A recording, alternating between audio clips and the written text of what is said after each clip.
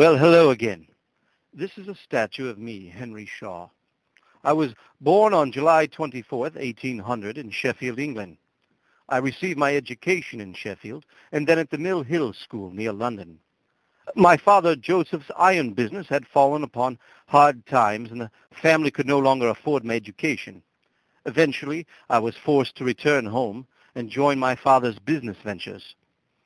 In looking for new markets, my father turned to the Americas. In 1818, I accompanied him on our first trip across the Atlantic Ocean to Quebec, Canada.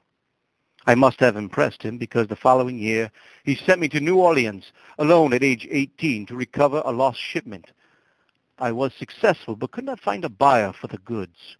Determined to find a market, I purchased a passage up the Mississippi River on a steamship, the Maid of Orleans. The 40-day trip cost me $120.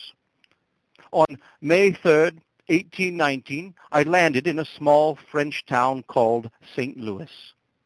I spent 20 years here, selling hardware, cutlery, and other metal products to the settlers heading westward.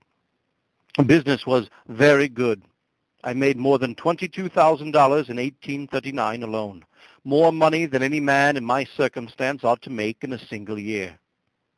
I retired at 39 with nearly $250,000 and focused my attention, skills, and resources on real estate. I bought and rented many city and rural properties. Throughout the 1840s, I traveled extensively around Europe and parts of North Africa and the Middle East. Inspired by my travels, I returned to St. Louis and began building this garden around my country estate.